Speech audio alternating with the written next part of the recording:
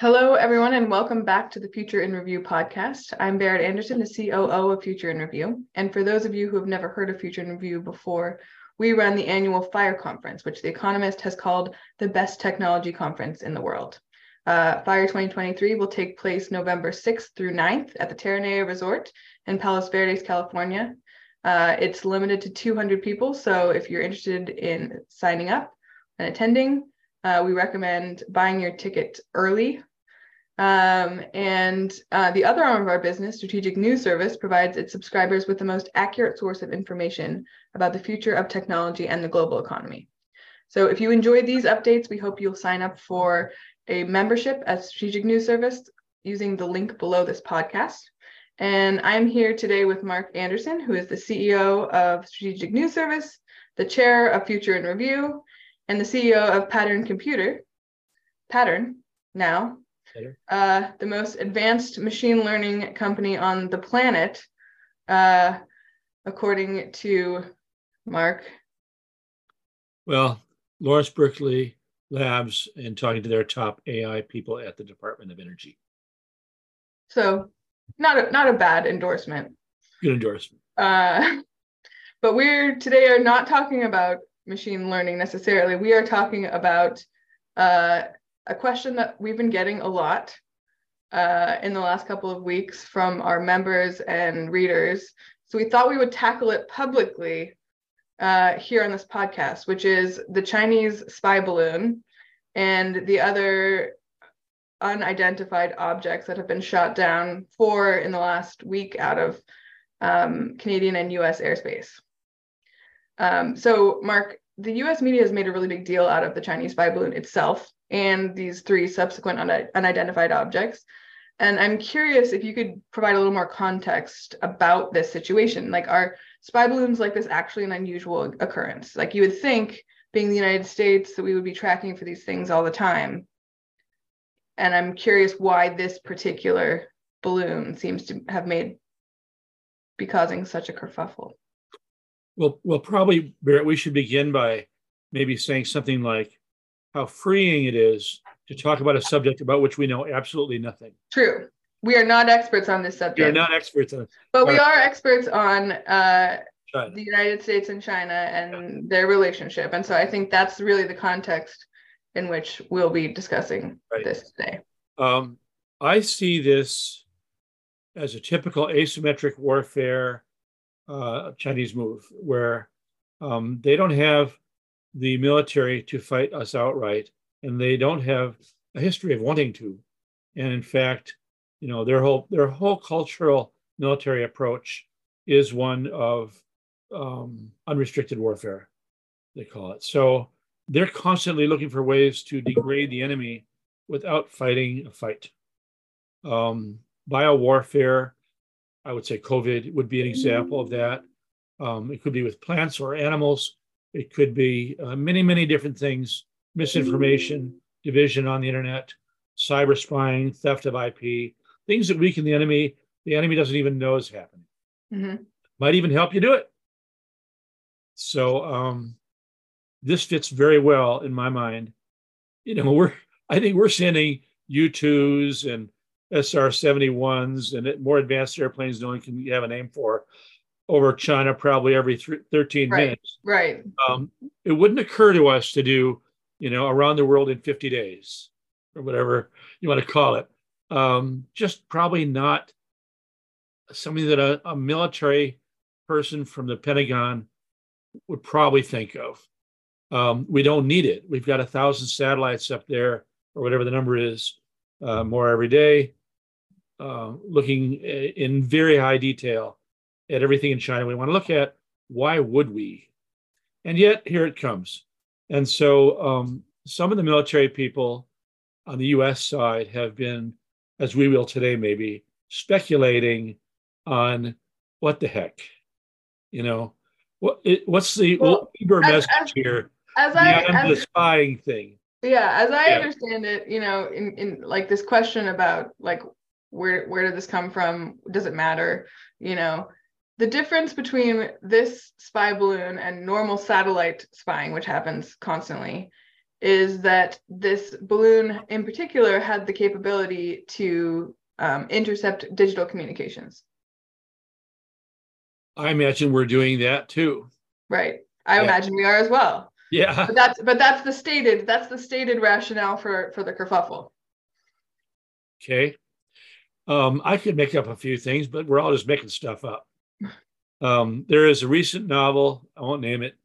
I will mention that in an early Tom Clancy book, 911, that attack was previewed quite accurately. Mm-hmm. So, sometimes, now that Tom Clancy books were published by the US military. So that adds a little interest there. Right. So, sometimes well-written novels have information like that. And I recently read one in which the Chinese used this exact technique for delivering EMP pulses mm-hmm. to America. So, whether it's a small nuke like that at a high altitude, that's good, right? And then you have this thing, no one knows what it is. They think it's a weather balloon. You pop it, it explodes. No one is killed, but every device attached to the internet is nullified. That wipes out all of America. So it would be really smart to get us indoctrinated over time into not worrying about those silly little weather satellites until that one day when it turned out to be a nuke. And it wasn't a nuke to kill Chicago. It was a nuke with an EMP device, which in some ways is much more damaging and dangerous. I've been told, probably wrong, but maybe only 4 of those would be needed to wipe out the entire national internet. So, or the devices that are connected to that internet. So that would be terrifying. If I were a Pentagon guy, which I'm not, I would be much more worried about that approach, right, than about the balloon thing.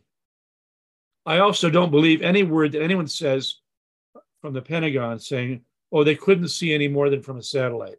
I don't believe that. Oh, that's not what they're saying. Yeah, yeah. It changes from day to day. Yeah. So we agree. Yeah. So I guess my question then is, so there's this question of, is the response and the media, is the U.S. response and the U.S. media escalation of this a part of a U.S. propaganda tactic, right? Is there some, if who knows what's going on behind the scenes that we're not seeing?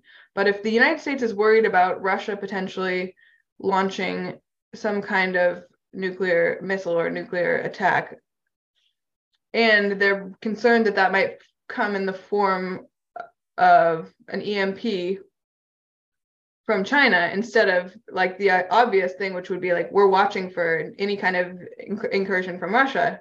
That would be so typical. That would be a typical thing that they might do to work together. Brilliant and typical. So yes, that's much greater worry to me. And so, okay, given that concern, then the reaction actually looks very rational. It is. My question for you is, what is this reaction and this kind of escalation in the US media about the threat from China? Like, what implications does that have, or what does that signal about the US stance toward the China, Russia, Iran, North Korea alliance, the CRINC alliance? As the creators of the Invent IP project, which was the first time that anyone in the world knew the real China, since 2003, their new model and what they meant to do and how they meant to steal IP from everyone in the world who was inventing things. We've watched the slow awakening and tried to help of the West to, you want to talk about spying for a minute, taking of, Congress estimates $300 billion a year from the United States in spy efforts to take out IP, intellectual property. I think the damage is much higher than that, probably 2 or 3 times higher than that every year. And then layers and layers of spying. So if you read Sun Tzu, spying is the most important thing in China in warfare. It is the most important thing. For us, it's one of the things. For them, it's the most important thing. So it's deeply ingrained in the Chinese military culture that spying is everything. Um, I'm saying all that because there are all these layers going on culturally on both sides. But from our perspective, I think there are two things happening that are not well. I mean, the media has jumped on it, but maybe for the wrong reasons. So I mentioned one, the EMP device thing. Another would be the violation of sovereignty, period. And if you look at Xi Jinping right now, he's in a lot of trouble. So why would he, I mean, I think the Pentagon leaders are asking, why do something that's such a screw up? Mm-hmm. It's such an obvious thing, you know? Why be obvious?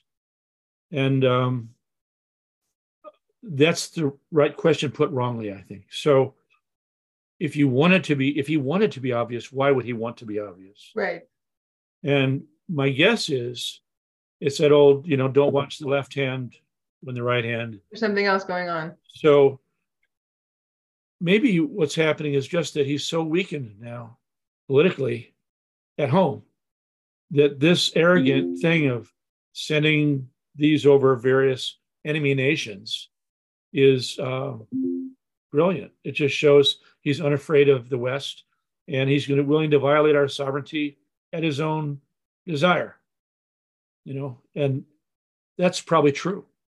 And so that might actually be deeply true. So I think it's a show of strength, essentially, that the U.S., look how scared the U.S. is of our spy weather balloon. Yeah, exactly. That's what they're selling at home in propaganda.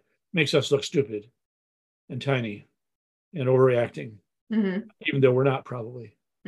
So all of that, I'm not sure that directly answers your question, but I think all these things are context to that. You know, the things that are happening here are almost certainly not the things you see happening. Right. Whatever, I assume usually whatever you're seeing and this is a good rule of thumb in general, whatever headlines you're reading, that's not the real story. There's always something else going on beneath that. And usually, oftentimes, the thing that's really going on below that is weirder than what you're seeing reported. Yeah. In most of the major news cycle. Yes. That's right.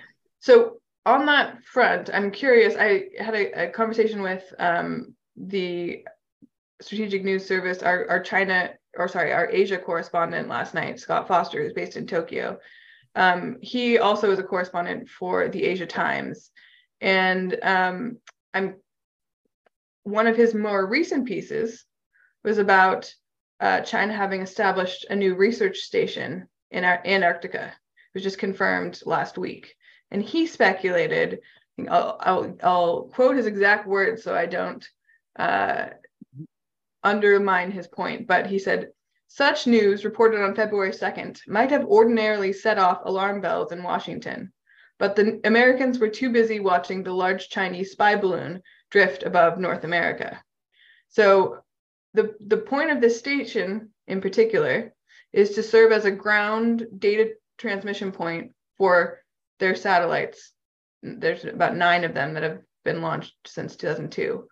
And I'm curious, you know, given they're focusing so heavily on resource development and satellite launches and building out the Belt and Road Initiative in territories with heavy resource access, as well as undersea mining, which is another, I think, resource clay. Big deal. Could this just have been a distraction? No. Yeah, you shouldn't, Scott shouldn't, and we shouldn't confuse Fox News or CNN and Americans in suburbs with how the Pentagon thinks. So say we're distracted. Yeah, the people might be, but the experts aren't. I'm sure there's somebody tracking every damn nail and bolt being put into that Antarctic, you know, and we probably are trying to put spies in there right now. It's hard to do. So I wouldn't conflate those two things. You know, what the public thinks about some subject because it's good clickbait compared to what the military planners are noticing or reacting to. You know, we have a full military wing for space alone. And it's got its own theme song, and they've got their own uniforms. So I'm sure these people are focused entirely on Chinese satellites, what they are able to do, where they are any given time of day or night, and who's going to control them from where. I'm sure they've got that covered. All right. Well, thank you, Mark, for helping us get to the bottom of the balloon gate, as I like to call it. Mm-hmm. Well, we don't know yet what the other devices were, just that first one. Mm-hmm. We may never be told these things. I think there's a lot going on we're not going to be told. I guess we've been told now that the original balloon head, in fact, was a spy balloon and had company markings on it and so on. Mm-hmm. But I haven't heard anything yet about the octagonal thing or other things which were any of them. Like, yeah, no. It doesn't mean they're not from Russia or from North Korea or somewhere else, but probably from Crink. I think that would be a safe assumption. And in general, your question about Crink was a great one. I think in China, Russia, Iran, and North Korea, we're just moving more and more toward a recognition of the opposition, a clear line of opposition in technology, in the military, as an economic war that's been going on for 20 years.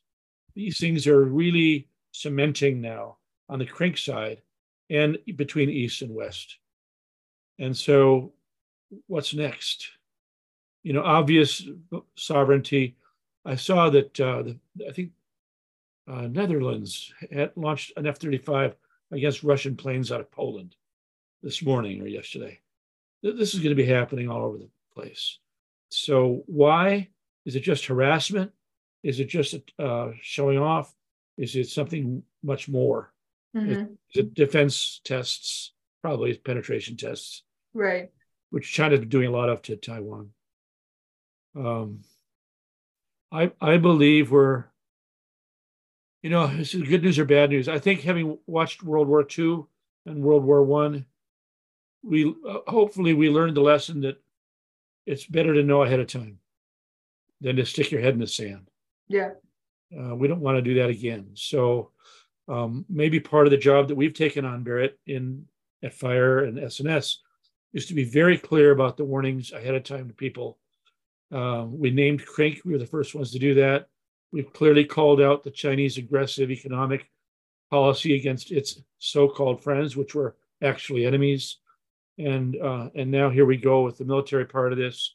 It just keeps rolling out. And I do believe that the West has awakened, just in the last 12 months. Mm-hmm. So our friends, Japan and the Philippines and Australia, in Asia and the South Sea, and all over the world are now unifying to new alliances, literally by the day, by the week, in response to recognizing this warning. And any part we've played, we'll probably be proud of having played. But for our people who are watching this podcast, it's game on. Well, that's it. I don't disagree with you. All right. And I hate, although I hate to end a conversation on that note, I think you're right. People should hear it. Yeah, it is important for people to know. Thanks, Brett. Yeah. Thank you so much, Mark. See you soon.